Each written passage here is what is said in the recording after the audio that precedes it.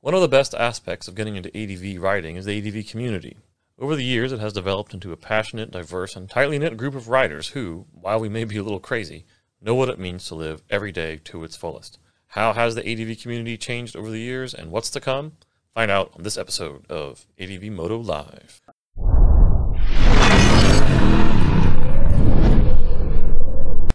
Nobody can claim to have held more ADV events or to have inspired and supported more adventures on both 2 and 4 wheels. With a whopping 225 events spanning 6 continents going back to 2001, everyone please welcome the founders of Horizons Unlimited, Grant and Susan Johnson. Hi, Carl. Hi, Carl. How's it going, guys? Nice to have you here. It's been a while since we've had a chance to catch up on things. Where are you guys at right now? We're in Vancouver and not enjoying the current rain that we're getting. Are you guys getting a lot of rain right now? Well, just today. It's been beautiful and hot and sunny, but today we've got rain. Going riding on Monday, so hopefully it'll dry up by then. Oh, wow. Any flooding problems? No, not that kind of rain. We don't get that volume here. Can you guys give a quick introduction of yourselves and what do you guys do? Okay, I'm Grant, Susan, and we run Horizons Unlimited events, as you mentioned earlier, all over the world. I started out riding when I was 16. Started on a bicycle at about 10. And then I saw motorcycles and thought, that's better than this pedaling nonsense. So ended up with a motorcycle on my 16th birthday. And it's gone from there. Just kept on riding and doing stuff, and dealer and racing and all kinds of stuff. And started to think, now what? What's next? And a trip around the world sounded like a good idea. And then I met. And I'd never been on a motorcycle before I met Grant.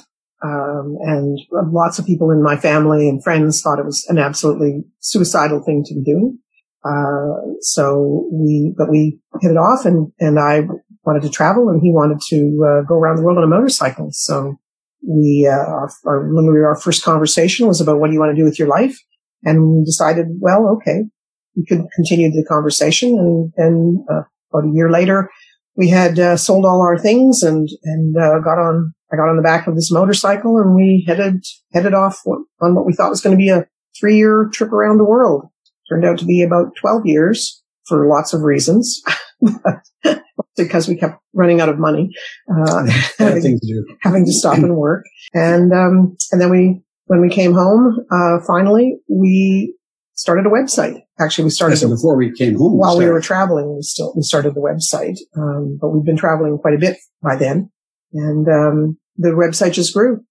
Grant's full-time on it since 1997. Well, we were in Ushuaia, Argentina, waiting for the boat that takes you to Antarctica. Since you're at the bottom of South America, where else are you going to go, right? You've got to keep going as far as you can. So CompuServe, which we'd been on since the beginning in 86, said to us, you can have a website. And I remember thinking, what's a website? Oh, okay.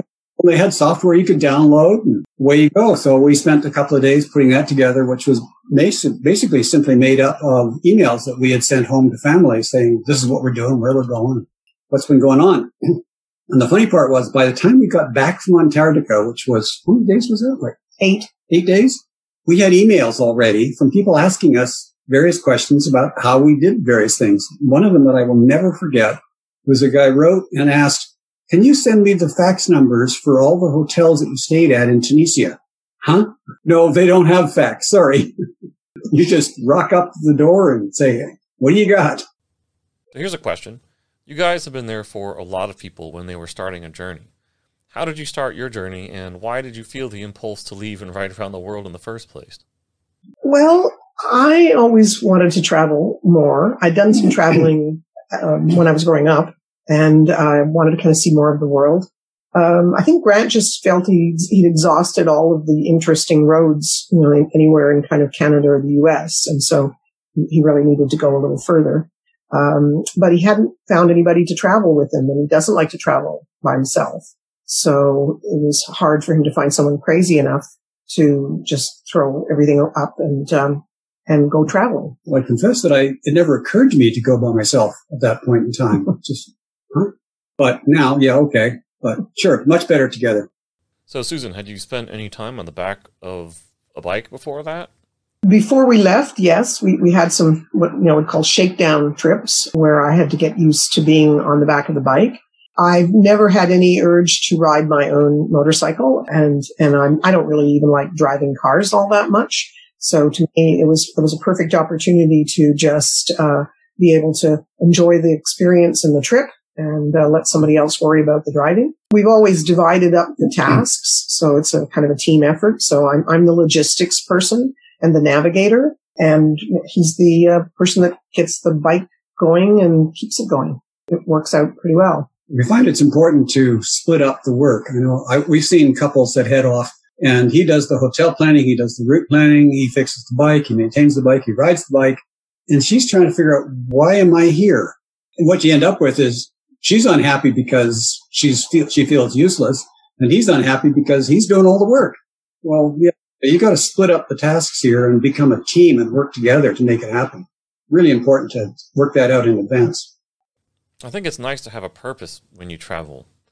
Your experience is different when you go somewhere and also have a focus. How did you guys keep yourselves engaged while you were on the road? I would say that we were probably too goal-oriented in the beginning, because the goal was, to some extent, Grant's goal about, I want to go around the world on a motorcycle. And so that was kind of and we only had 3 years. We figured 3 years would be enough time. And we figured we had saved, we'd saved for about 2 years before we headed off. And we figured we'd saved like a fortune. We'd saved, I think, $20,000. Well, this was 1987. It was a fair amount of money then. But I hadn't bought the bike yet. So, 20,000, then you have to buy the bike, and then you have to fix up the bike, and et cetera. And so the next thing you know, you've got less money. But nonetheless, we started off and we discovered some things about the way we travel, which is that we didn't want to go fast. We wanted to go slow. And we literally, I think we set the record for the longest time to get from Vancouver to Panama. Literally 9 months, And in 28 days or something, I think.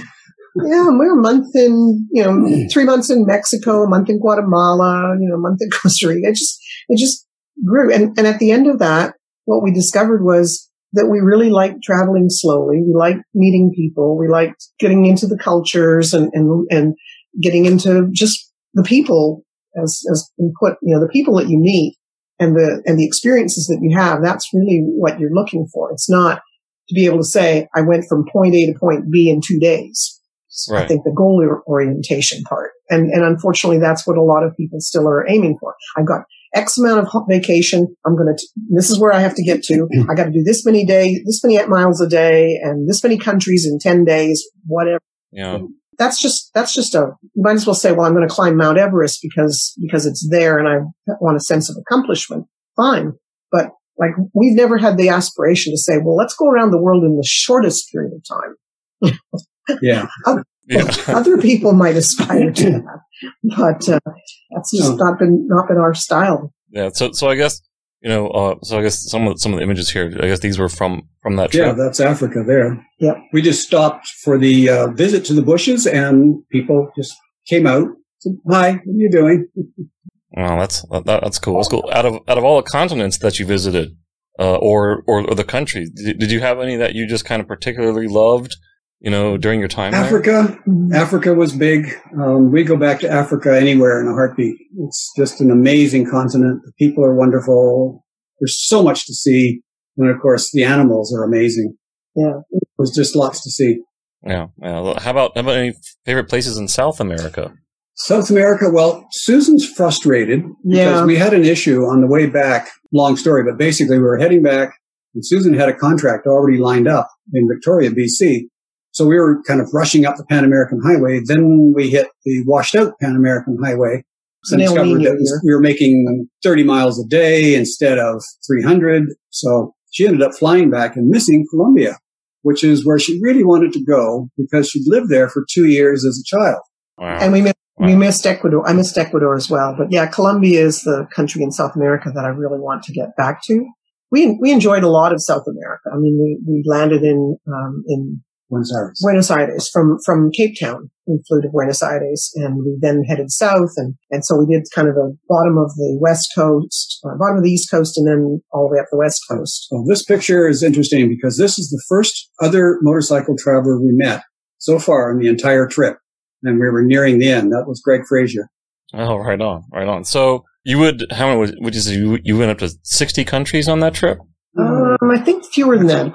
Maybe 40 something. And then we a few others on the bike since then, but we've done a lot of traveling since then as well. But we are not, by any stretch of the imagination, the most traveled people that we know. I mean, we know people who've done 120 something countries. Well, 197. 197. Every country in the world, Peter and Kay forward. Yeah. But there's a guy that's goal oriented. Let me tell you. Yes, exactly. His whole point was to be the most traveled motorcycle. Yeah, they did it on was that the Harley? Yeah. Yep. Yeah, Stock, standard Harley Electric Glide. And they knew nothing about how to fix the bike. So when it broke, which of course it did on a regular basis, considering the mileage it had, I think he ended up somewhere around 500,000 miles. Kay would read the manual and tell him what to do. He'd try and fix it. That's Worked for them. Again, teamwork. Go team, man. Yeah, that's how this. So how did you go from having all these cool experiences to, founding Horizons Unlimited? How did that kind of congeal? Well, we had the website started in Ushuaia, and people just kept asking us questions. So, started a forum because I was tired of answering what's a carnet on a daily basis. So we started putting all that information up, and people could ask questions, and it just kind of rolled. I was working on my photographs to give to a stock agency, and the website was supposed to be a part-time thing while I was working on the part that was making money, the photographs. And it just grew and grew and grew and grew. So from there, it just kept on going. And so the short answer, Carl, is none of it was planned. Yeah, totally. If we had planned it, who knows where we would have ended up. And even things like the events. I mean, the first event wasn't like we set out and said, oh, let's have an event. It was like, well, we were in England and we were planning to move back to Canada. And by this time, a number of people, were kind of, that was 2001. Yeah. In our orbit, if you will, 3 or 4 years after we finished the traveling. And we said, well, we're heading back to Canada. We're going to have a going away party. Anybody want to come? And it's going to be in our backyard in west of London. And so we got 30 something people showed up all the way from Norway. Some of them came, and they camped out for the weekend, camped out in the backyard. And they went, wow, this was great. Let's do it again. And we're like, well, we're not going to be here. We're going to be in Canada. So, someone else is going to have to put their hand up to do the next one. And sure enough, someone did. And, so kudos to Glenn Roberts. Yeah. And so that then started the UK meeting, which then grew and grew and grew. And we started, when we got back to Canada, we started a Canada meeting and kind of expanded from there. And it's always been organic growth because it's always depended on somebody putting their hand up and saying, I want to run an event. And we help. But we don't go out and say, we're going to have an event in X location and, let's bring in the crew. It doesn't work that way. We have lots of people ask us, why don't you have a meeting where I live? Well, you're going to put your hand up and make it happen? Happy to. But otherwise, no, sorry. We can't find a location from here that's halfway around the world. So if you want an event, put your hand up. That's how it works. And it's all volunteer run everywhere. Yeah. I mean, that's an amazing thing about the A2 events is that there's so much volunteer and there is such a passion. I mean, there's a powerfully passionate community pretty much all over the world, that did put their hand up and they did run these things. And, they're so focused on making a great event and they want to make sure that people have a good time, that everything works well. So they ask us a lot of questions, and we help them out a lot because lots of Skype calls are a normal thing. And, we help them out and we have to say thank you to all the amazing numbers of volunteers. And people show up at a meeting and say, what can I do to help? And that's great. Let me give you just one example of the way that people become kind of committed to all of this. We encountered a couple of people, one Swiss, one German, Heike and Filippo, at an event in Germany. And they weren't together. They weren't together at the time. They were just there for the event. They're just there, and they kind of met and got to know each other. And then they went to one of our home events in Spain a little while later, and then they really got connected. And the next thing you know, they were a couple. And fast forward, they decided to go off traveling. and around the world. And the next time we caught up with them was in Australia, actually. And they walked up to us at an event and said, "Hi." They were at this Australia event. And eventually they came back and settled down in Switzerland, and they are now the organizers of our Switzerland meeting. So, they say basically that if it hadn't been for Horizons Unlimited, they wouldn't have ended up together in the first place. So kind of changed their life, and they're now trying to give back to other people and inspire other people. And that's what we say about to people is the idea is that you come to these events, you get inspired, you go off and travel, you come back, and then you help other people to get off and get inspired. So it's a nice circle. It looks like XLADV is in the chat room. We said, Flip and Nicole have gotten me to go to maybe 4 HU events near Yosemite. How many events do you guys, or at least, in the past few years? I know that this year is kind of crazy, but, how many events do you guys run in the United States? In the U.S., we had 5. North Carolina, Virginia. We've had Colorado in the past. California. What else? Well, we've done some. Yes. Yeah. And there was the Mountain Madness too. Yeah. We've done that in the Appalachians and in Arizona. Yeah, that's right. And then you have some in Canada too, right? BC. Yep. We run the CanWest Travelers meeting has been going since 2002. That was the second event we ever held. And we've been running the Hum since 2015. And then Ontario, we've run events in Ontario. And this year, wow, expected to run our first Newfoundland event, which will be next year instead. It's been postponed a little bit. So yeah. In North America, 8 or 9 in Europe, and then Africa, South America, Asia. So every other continent except Antarctica, I think we've looked at. We've had events. Well, actually, we did have one there. We heard about it after the event. A guy who was working at one of the research stations down there marched out a printed Horizons Unlimited poster, stuck it in the ground, and said, "Horizons Unlimited Travelers Meeting, Antarctica." Wow, that's wild. Did you guys ever imagine that? No, had no idea. Like Susan was saying earlier, it's been completely organic growth by volunteers, people who get passionate about travel and find out that, you can have a really exciting life and an exciting trip and you can actually do it, possible. And they get out and they do it and they just think we hear so often, it changed my life. And that's a wonderful thing to hear. Of course, sometimes I ask, was it a good change? And they usually say, yeah. Yeah. Well, that's the thing about adventure, right? It's a mixed bag. Sure. You know what I mean? It's kind of like the benefits come through struggle. Yeah. And the things that we found is that people really, their approach to life changes quite a bit. They suddenly realize at the end of a trip that, I can do anything I set my mind to. I can solve problems. I can figure it out. I'll make it. And you know what? There's an awful lot of really good people out there. And that's an amazingly strong realization. I remember when we set it off in 87, Susan's mother, with tears in her eyes, said, "I don't expect to ever see you alive again." The other statement she said was, "And you'll never get a job either." That's right. If you survive. That was her other opinion, which hasn't turned out to be the case. We've had reports from a number of people that say they came back from a trip and their new job was better.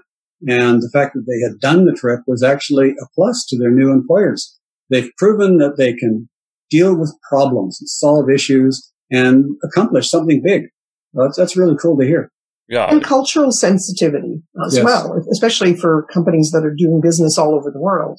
Having had the exposure to different places and realize, that it's different, but it's different and it's good, and you can kind of adapt, if you will, to different environments and be flexible. Those are all really important things for companies and employers. Yeah, and they're all really important. First and foremost, for yourself. I think when you're getting through the grind, and you're younger, and you're thinking, I have to follow this track. I have to do my high school. I have to do then 4 years or whatever of university. And then I want to get out, get a job. And then I'm going to find the person I love and, kids and white picket fence. Picket fence. One and a half kids or 2 dogs and a cat or something. You know what I mean? Life just absolutely throws all kinds of artillery shells at that.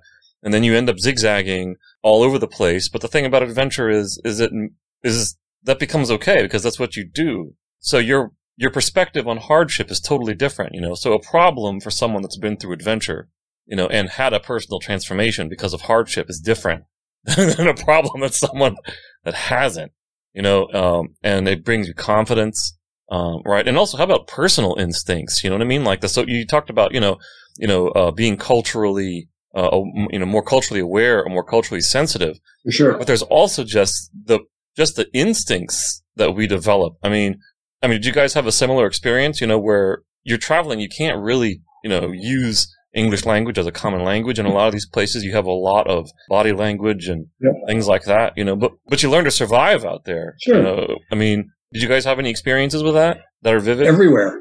Sign language. I remember going into a hotel in Germany somewhere, and I speak no German, except Danke. And I walked into the hotel, and she started talking to me in German. I said, sorry, I don't speak German. And she didn't speak English, but guess what? We figured out that I wanted a room and how much it cost, and it was not a problem. You figure it out. One experience I had that was the most challenging that way was in Tunisia. When Grant got sick, and we were not in the touristy parts of Tunisia. We were down in the southern part of Tunisia in a town where they didn't really get tourists. But we were the only tourist in town. But Grant got sick, so we weren't going to be able to travel. And I was the one, the hotel did not have room service, that or anything like that. It didn't even have a restaurant. It didn't even have a restaurant. And I was the one that had to go out and find food in this place where the women only went out, kind of in groups in the morning early to get the food and stuff. So there I am, a strange person, a strange female wandering around in this town where nobody speaks English and I don't speak Arabic except to say shukran, and trying to explain that I have this husband who needs food and I need to find food. There's no supermarkets, like the person who sells bread will take you to the person who sells, meat or sells cheese or whatever. And it's as you say, you get through some of these things and you think, okay, well, how hard can anything be after this, right? Yeah. Eventually he got better.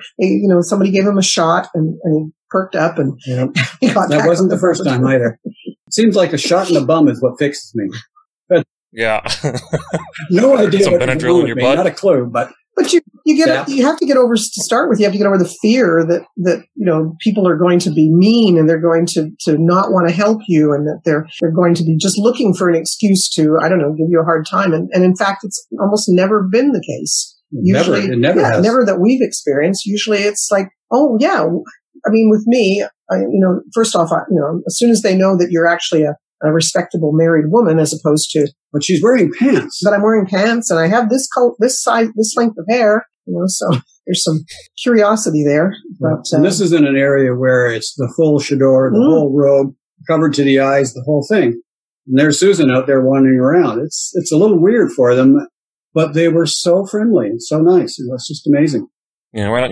With this whole thing going on with COVID right now, a lot of things are just on hold. It's not just events, but a lot of people's lives are just straight up on hold. And one segment that has been getting a little bit of discussion lately, but could probably deserve more, are young adults, in their late teens, early mid-20s and stuff like that. They're right in the middle of that time when, they should be launching into their career and really setting themselves free. Yeah. And it's got to be really trying and very difficult because a lot of the routines, if you go back to university, well, you're not doing in-person classes. Now they're charging more for a lot of universities. All the sports and stuff are gone. It's not the university experience that you're really paying for and signing up for. So what advice would you give someone thinking about taking some time, let's say a year, to develop themselves through adventure?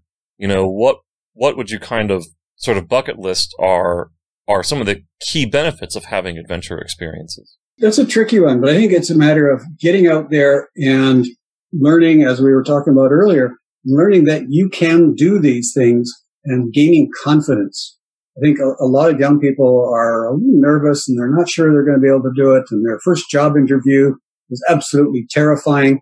But if you get out there and start learning how to deal with borders, learning how to deal with strange languages, deal with shipping your motorcycle across a continent or across an ocean, I should say, you gain a lot of confidence and you've got so much more comfort with yourself and with the way the world works. I think that's hugely valuable. But having said that, in the COVID world that we're in at the moment over the next year, they may not be able to get the bike to another continent. So they've got to be maybe thinking about, well, where could we explore, that doesn't require us flying somewhere or shipping a bike or whatever. And I think there's still, especially if you look at North America, I mean, the diversity that you can find even within your own country is staggering. Go out somewhere that you've not been before, meet people that you normally wouldn't interact with, and experience things and challenges. And those are all things that, as Grant said, will build your confidence going forward. And honestly, the other thing that happens when you're traveling is it should make you humble. It should make you grateful for what you have, and the fact that you have it so much better. For the most part, if you can afford a motorcycle and you can afford to travel at all, then you're already kind of better off than a hell of a lot of people. So appreciate what you do have, and try to empathize with the people who don't have those things or who are in worse shape. All of those, I think, make you a much more rounded individual, and certainly it doesn't feel like a waste of a year. If you're doing this, it's like, well, the Aussies have been doing gap years forever. It's just a part of their culture. Of course, they always have to go somewhere on another continent because there's no place else to go beyond Australia. You have to go on a boat somewhere. But yeah, it's a really good concept. I would recommend it, whether they're in COVID or going forward. Once things are a little more settled, the borders will start to reopen and you'll be able to go further. But at least make the start. Do something. Main thing is to do something and not sit in your house and watch TV or play video games all day long. Get out and do and experience. And that's more valuable than anything else. Yeah, I think a while ago we had talked about the concept of just sort of mini adventures or micro adventures, right? Which is, because a lot of the stuff we see, and of course in like ADV Moto, but you also see it on YouTube, people are having these fantastic experiences traveling around these turquoise pools and in the Amazon or whatever, and it's like, well, that's really awesome, but that's actually impossible right now. Yes. Or you have people that are stuck there right now; they can't get out of it, which is another form of hell, I guess. Different challenge. Yes. But I mean, what do you suggest if you just was like, well, you know what, I really haven't even explored my backyard because I've always stayed to interstates. Yeah. Or something like that. Get that. off the interstate. That's the first step. Yeah. One obvious answer is, if you want to make it like random, just take a map and blindfold yourself and throw a dart, and wherever the dart lands, go there. Got to get there. Yeah.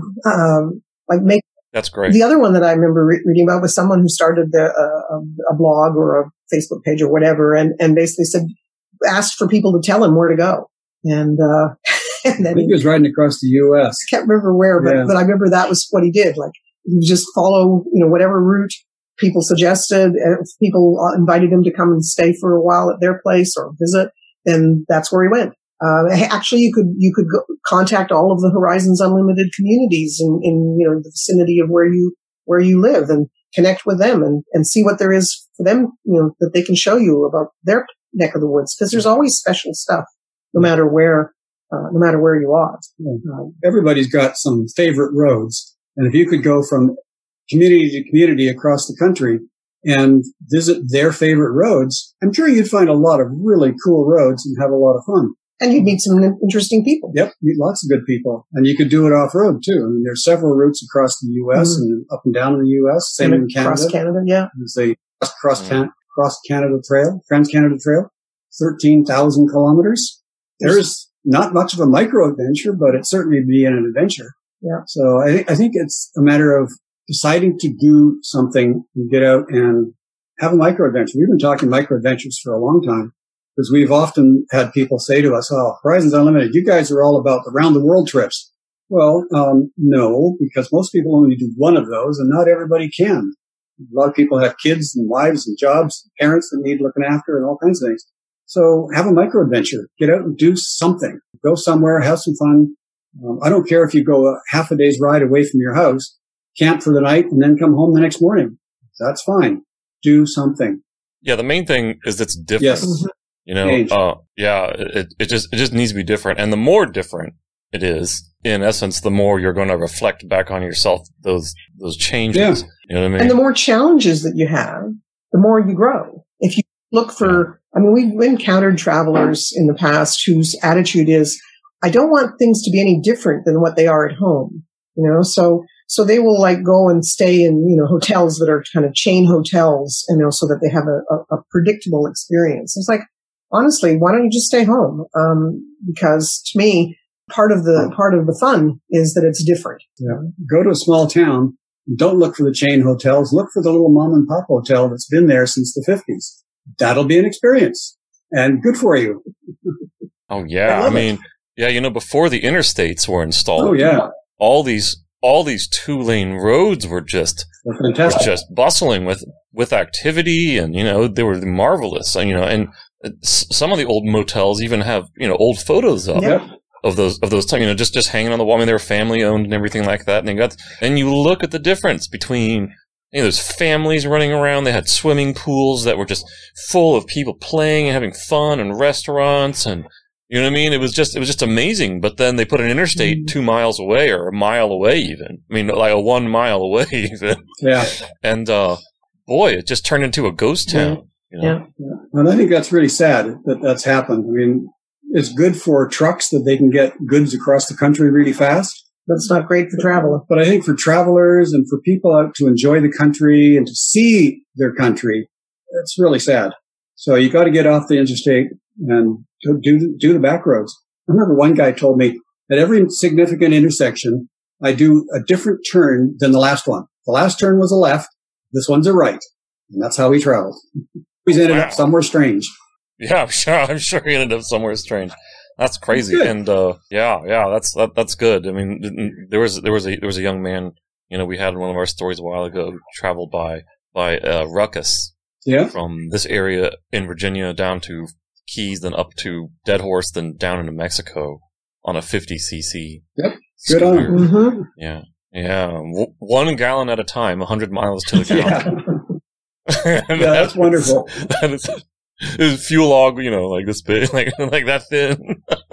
Yeah, it's wonderful. But the experience you have doing that is absolutely amazing. And there's more people doing that. People traveling on 125s now and stuff. And I'm glad to see it. You know, we had a displacement bias in this country for a very long time.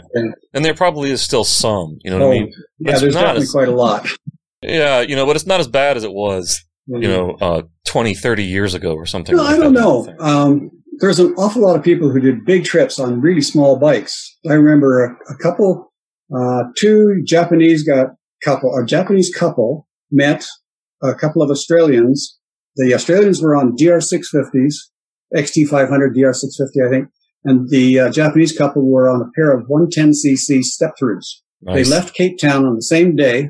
They left Cairo on the same day, and they arrived in Cape Town on the same day. Wow. So it's the size of the bike really doesn't matter. It's how hard you want to go, how long you want to ride each day, and you can bet who had the better gas mileage all the way through too. And when things got tough, you can pick one of those 110s up and carry it. Yeah, yeah, or throw it in the back of someone's truck if it. Yeah, they fit in somebody's trunk in a car. I know, it's awesome. I love it. I absolutely love it. I absolutely love it. So over all the years, I guess about 20 years or so, you know, have you seen you know, changes in the ADV world? You guys are tapped into this on a global scale that a lot of people are not. You know, so you have some unique perspective on that. But I mean, saying either in North America or globally, how do you think it's changed over the past 15, 20 years? I think globally, the most important thing that's changed, and it's not necessarily a good thing, although that's arguable, is that it's become much more commercial. There's people that are doing trips and trying to get sponsored.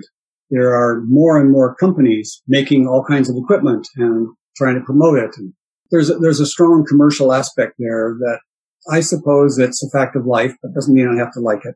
But it's there. The biggest thing I think that's important is that people are realizing, and I hope we've been a big part of it, is that you can actually do this stuff.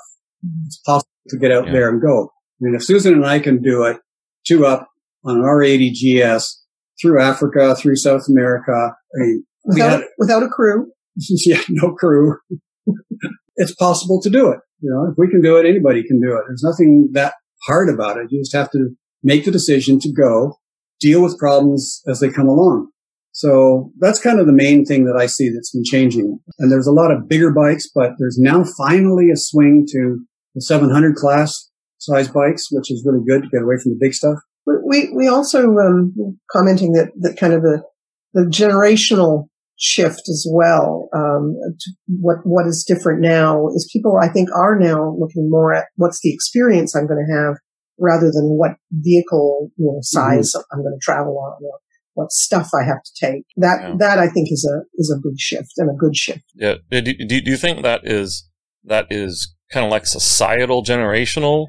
Or do you think it's economic, or do you think it's both? Or no, it's generational. I think largely the younger folks, the millennials especially, they're after experience. They're not after stuff. The important thing to them isn't who dies with the most toys wins. It's who dies with the most experience, and the most interesting life, and the most exciting life, and the most fun life. That's what counts. That's what matters when you get on your deathbed. Yeah, I got more toys. So now what? But I had a good life. And I think that's a good way to look at it. So. And when you're traveling, this is one of the things that we, tell folks when we're talking to people who are asking about budgets and stuff is that, okay, well, if you buy, this gadget or whatever, and it costs, I don't know, $50 or $100. So how many days of traveling would that actually cover if you didn't buy the gadget? And I think you have to be weighing those things up and saying, well, this was a mistake that we made when we headed off. We spent too much money on the bike. We bought too much stuff. We convinced ourselves we absolutely had to have, all these tools and all these everything so just in case something went wrong. And it turned out no matter what tools you take, no matter what parts you take, whatever breaks will still not be what you took. We found that out in the bottom of South America. There we were stuck. That's how we met Greg Fraser, stuck in Rio Gallegos waiting for parts. So you might as well just take less stuff and plan to deal with things as they come up and have more time, more money to spend to travel. That's our philosophy. Yeah. And the number one phrase that we hear from people that are on the trip is, I just sent another box of stuff home that I thought I needed. And I discovered I don't. And you notice the word another box. Yeah, another one. It's kind of like you walk into a camping store and they've got all this stuff up on the wall. Well, they make it. I must need it. So I'll have one of those, one of those, one of those, and one of those. You don't need it. You're in a motorcycle shop. You walk in there or you open the Touratech catalog and, oh my goodness, look at all this stuff. Protector for this and this and this and this and this. I got to have all that stuff to protect my bike. Well, actually, maybe you don't. I mean, Herbert Schwartz said on our video series, a really great sentence, you don't need all that stuff. Buy what you need and just go. Yeah. I mean, a lot of the time you'll shed a lot of the things, anyway, or people have an inaccurate idea of what they actually need based on the encounter or the experience they're actually planning to have.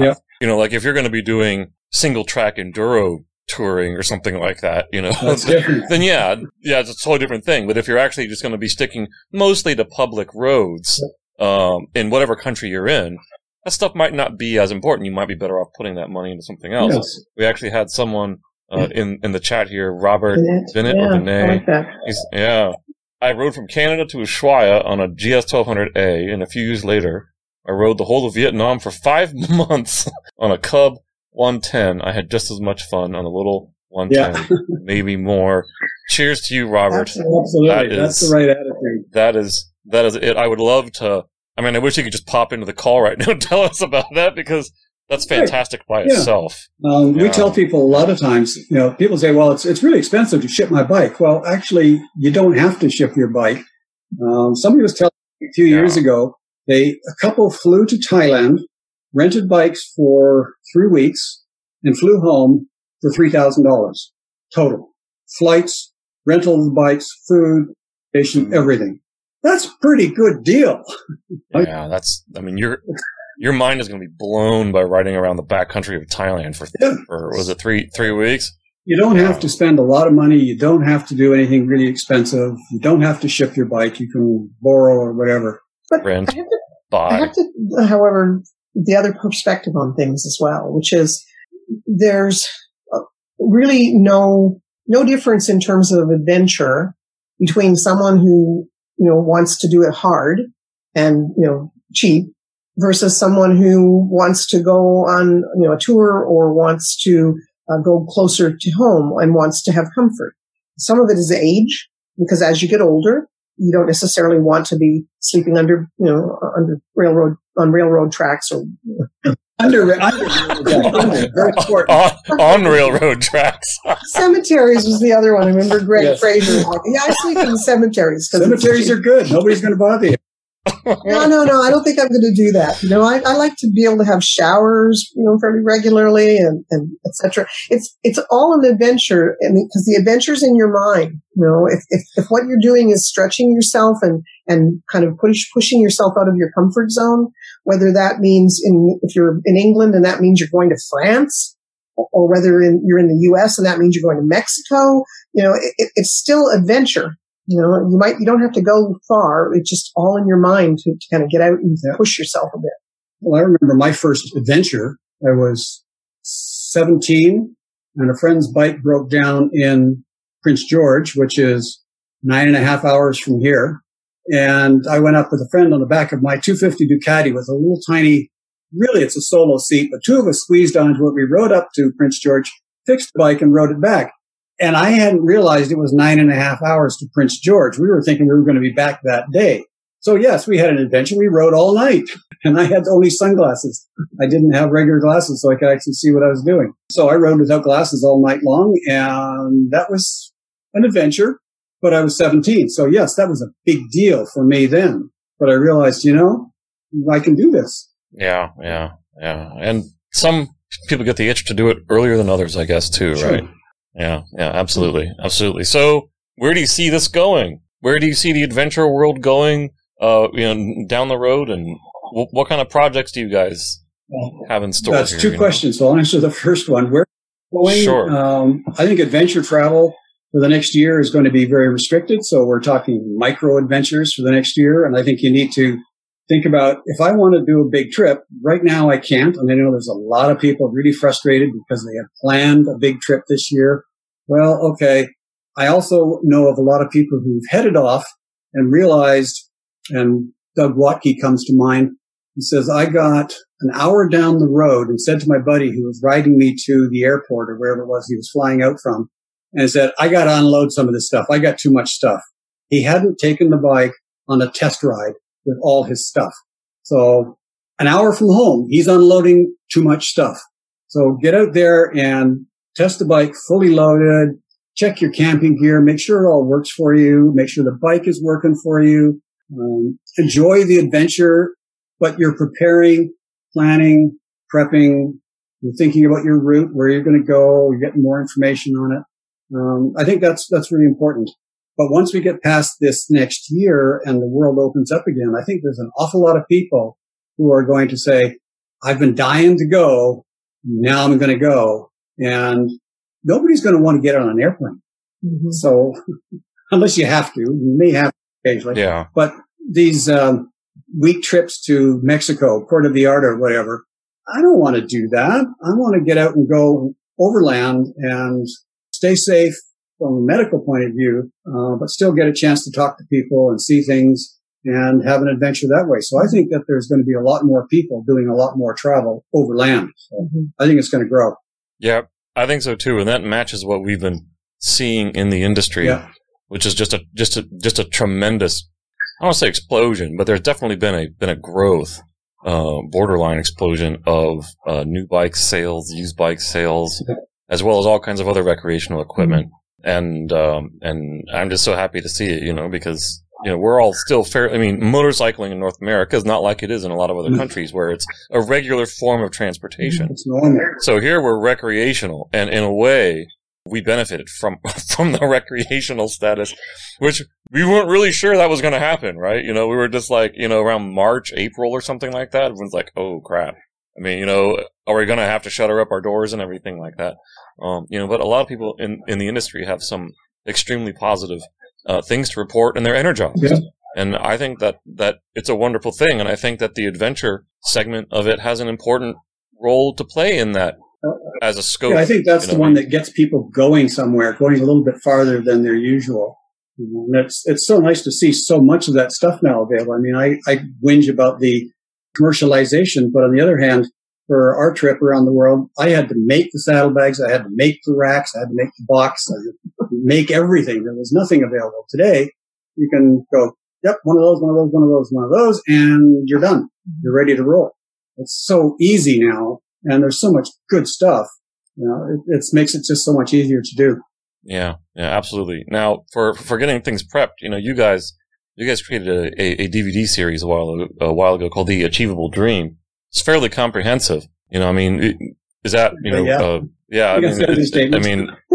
Well, just a brief history of that. When we first started doing events, we got asked about our trip. And I remember the very first presentation we did, it actually was at a BMW MOA, when we'd been only back a little while. But we kept getting asked, well, so what do you do? How do you do this? How do you do this? How do you do this? So we started doing these how to go around the world on your motorcycle presentations. And they grew and grew and grew and got really, really long. And eventually, I think it was like, we peaked at about 5 or 6 hours with a lunch break. And they were full. And people came, and then we taped it. We videotaped it, and we created the first Achievable Dream DVD. It was a single DVD. Grant and I talking for a long time. Mind-numbingly boring. Edited down to 2.5 hours, and we sold thousands of them. And we thought, wow, this is really good. We should expand this. And so we got really ambitious, and we interviewed literally one year at our events. We interviewed 150 different travelers, and we had a film crew, and we asked them all kinds of questions about all of the aspects of their travels. And then we took literally 2 years with a full-time editor to take the several hundred hours worth of video and bring it down to what ended up being 18 hours, 5 DVDs, 7 discs, $250,000 later. It was kind of like the everything you need to know about motorcycle travel from the people who've been there and done that and got the t-shirts and the awards and stuff. So that's what it consisted of. And again, it wasn't planned to be that ambitious. Oh, not like even many close. Things that we do. Not even close. Like many things that we do, when you get halfway through, you can't stop. We had pre-sold hundreds and hundreds of copies of the whole thing in order to fund the video editing. So we couldn't just. Well, the original plan was for four discs, 4 DVDs. And so we sold the box set, and then we realized we can't fit it all on 4 discs. So 2 of the boxes got double discs. And then we realized, wait a minute, we still got to get tire changing in there. So that ended up being a DVD all by itself. And it just. So as a result, we have this, DVD series, which is now on Vimeo, so that people can, because DVDs obviously are not a format that everybody can use anymore, but it's all on Vimeo. I think it's 15 separate topics, separate episodes that you can download. And we frequently do arrangements whereby people can get free downloads for some of the stuff so that they can get to know it. But it's timeless. We didn't ask the question, which bike should you take? Yeah, that was probably the most important thing of the whole thing, was that, which bike is a horrible question. We've heard it too many times, but which bike is the best bike for you today with what's available now? And next year, that bike's been discontinued, so it's irrelevant. So that kind of stuff doesn't matter. It's more important to understand what it is you really need. What's your criteria? Yeah. How do you figure out what's the best bike for you? Mm-hmm. That's the most important thing. So there's a lot of concepts, a lot of philosophical thinking about what works and what doesn't work and how to solve problems and that kind of stuff. So it's 20 years from now, it'll still be as relevant as it was when we first made it. Mm-hmm. Right on. So do you guys have any other, projects going on down the line? Being creative is a lifelong endeavor. Well, our biggest project right now is converting the website, upgrading the website. I've been the primary developer since day one, way back in 1997. A long time ago. And it's got to grow. We've added pieces to it over the years, and we've upgraded it. How many pages? 200 and something thousand. I forget. The last time I looked at it, it was over 200. And that was a few years ago. I don't want to know anymore. There's too many of them. So it's not a small task to. No, it's a major upgrade. job. So the biggest thing that we're working on right now is the massive upgrade. The new website is actually live. It's part of the old website, has been converted and moved over. So that's live. You can see it, and it's all there, but there's so much left of the old site that I still need to convert. The hub forum is massive thing, and it needs to be converted into the new system. So yeah, those databases are extremely fragile. Oh, yeah. I'm afraid to touch databases like once they get that size. So think of all the information that gets lost if something goes wrong. That's a disaster of epic proportions. Yeah. So people ask us, well, how come you leave some of this old stuff behind? Well, some of that old stuff is actually good for people to understand how things work. Like we've got a shipping database where people can put in the shipment that they did from New York to Thailand. Okay, that particular one is 10 years old, but he learned a lesson in there about how to deal with the people. So we leave it in there. It's still perfectly valid information from the learning point of view. So that's still there. But that's my main project for the next 6 to 8 months is converting and upgrading the website. And of course, preparing for events for next year. We're already opening registration for a few events. Virginia's already open for 2021. Oh, awesome. Okay. That's awesome. It's awesome. Well, all right, guys, let's try to, we've been online for a while here. I know it gets tiring talking sometimes for this long, but just signing off there, are there any words of inspiration? Now that you haven't given any already, are there any words of inspiration that you would like to leave someone that's looking to get into the world of ADV? This is our boilerplate question. Just get out there and go. Don't overplan. Don't overthink it. Just get out there and go and experience it, and come back and share your experience and inspire others to go. Yeah, I think that's the most important thing is to just do something, get out there, go, have an experience, and your next experience will be bigger and brighter, and you'll learn and you'll move on. But it's important to go, try something. Or you could sit on the couch and watch TV all day long and do nothing. I'm reminded of Simon Gandolfi, who at 80 years old rode to Everest from England, did South America on a 250cc motorcycle at 78. And his kid said, "Dad, why do you do all this crazy stuff?" He said, "Well, what do you want me to do? Sit on a Chesterfield and watch television all day? Boring." So, yeah. I mean, he does it in a particular way. And I should mention that Simon Gandolfi would make a perfect Santa Claus. Oh, right. So he's awesome. Not this, healthy looking, wonderful guy and tall and skinny. He's a wonderful guy. But he's a wonderful guy. He's not skinny. No, he's grandpa. Awesome. He lost his passport in South America. And at every border he came to, they said, "Come in, Grandpa, and we will fix it up for you." And he had no problem. He made it through. So if he can do it, hey, come on, you can do it. Yeah, that's awesome. And one of the viewers in the chat is a fan. Who's William Blodgett? Says, "Thanks for all you have done for the community, Grant and Susan." Thank you. See you again soon. That's Get awesome. out there and enjoy. Awesome. See you on the road somewhere someday. Well, all right, guys. Thanks very much. If you want to hang on to the line afterwards, sure. You guys got any questions? We're here. Few minutes. Yeah, that's cool. All right. Thanks, guys. Bye. Bye-bye. All right. Well, thanks again to Susan and Grant for spending their time here tonight, sharing their hard-earned insight. It is impossible to say how much they have impacted so many lives.